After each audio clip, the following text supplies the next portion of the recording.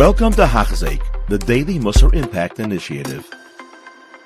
Welcome, everybody. We are back. Another Heilige Hachzik, and today is day number 24, Mishnah Hey in Pirkei. Hu haya omer em bo yerechet velo am haaretz chasid. A bore. Now, what is a bore? Zok the Heilige Habor Urek. It's just an empty-headed yid. And yet a person named by Loi Torah, Veloi Mitzvahs, Veloi Derech Eretz. Nothing going on up there. The elevator doesn't go to the top floor. Not the sharpest tool in the shed. Not dealing with a full deck. It's aimed by. The guy's just not. Ubetargum, V'adama lo tesham, lo tavor. That the ground basically won't be desolate. So what it means, lo tavor, that it won't be empty, it won't be desolate.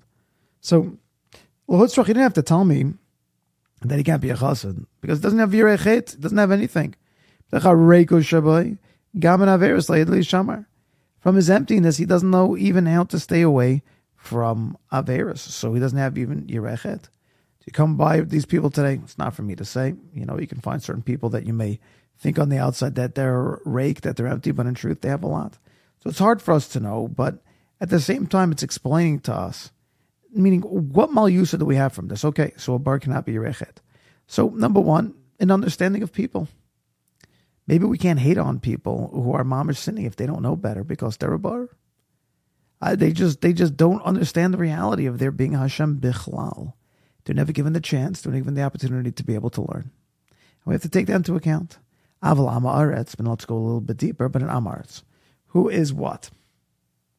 Shum Orav Imabriot, Chashuvot, Vishpa Mixos Deus Yisharot. He's not a complete out there person. Yeah, he may be uneducated, but ultimately, he has good midas. He can think somewhat clearly. He knows how to keep away from Averot. And let's face it, you know, he can tzaddik, he can even be up there, righteous. But if you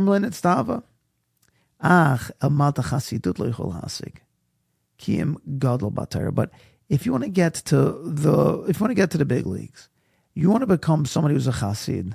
So with that, you need a lot of Torah. Because to have Torah is the thing that you need in order to kind of purify yourself. It's most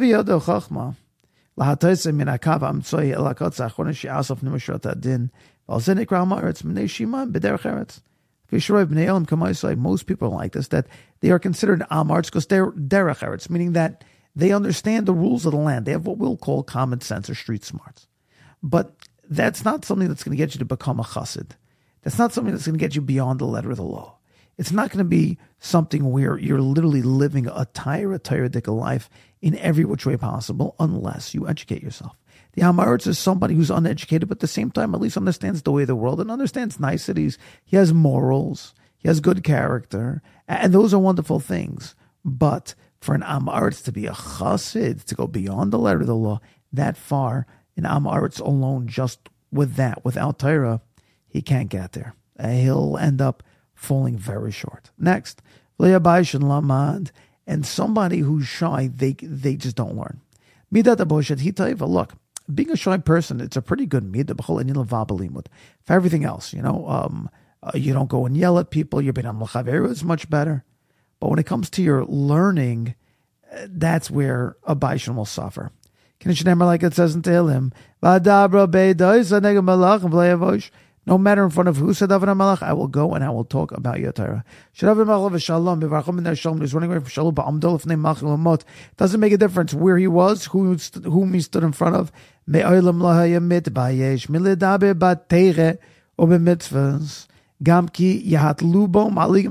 if they made fun of him, they laughed at him. Because he said, you know what? There is nothing as good. Listen to this. You cannot have busha if you want to learn. Lo tova busha. It's not good to have this embarrassment balimud in learning. It's impossible. Because if a person's too embarrassed, you're not going to find anything. You shouldn't say, what, tipesh kamoni, an idiot like me. How can I go and just ask something? How can I do that? Like, that's what I got nothing inside me. I'm supposed to go up that big chacham, start asking questions. But this is your attitude your entire life. Exactly when are you going to become a chacham? While we're quoting a sefer. Ask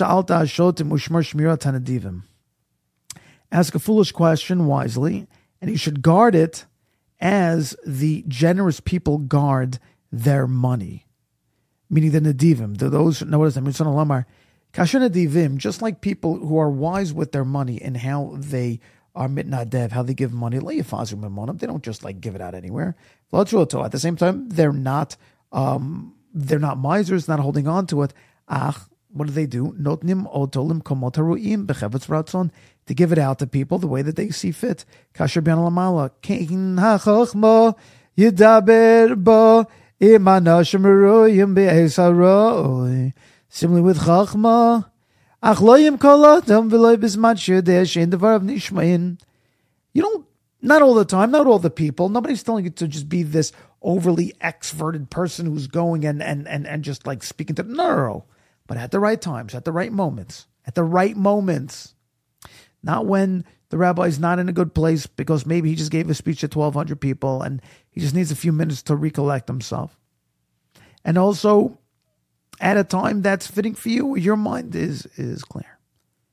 But at those right moments and with the right people, that's when a person is meant to not be a baishan. He's meant to go up. And by the way, I'll tell you this one for free. This doesn't mean that the Rebbe's playing by the same rules. I'll tell you a little something about myself. I found by and large, I don't think Rebbeim, there's certain guys or kids, at least in high school, and then guys beyond, Rebbeim they just like them.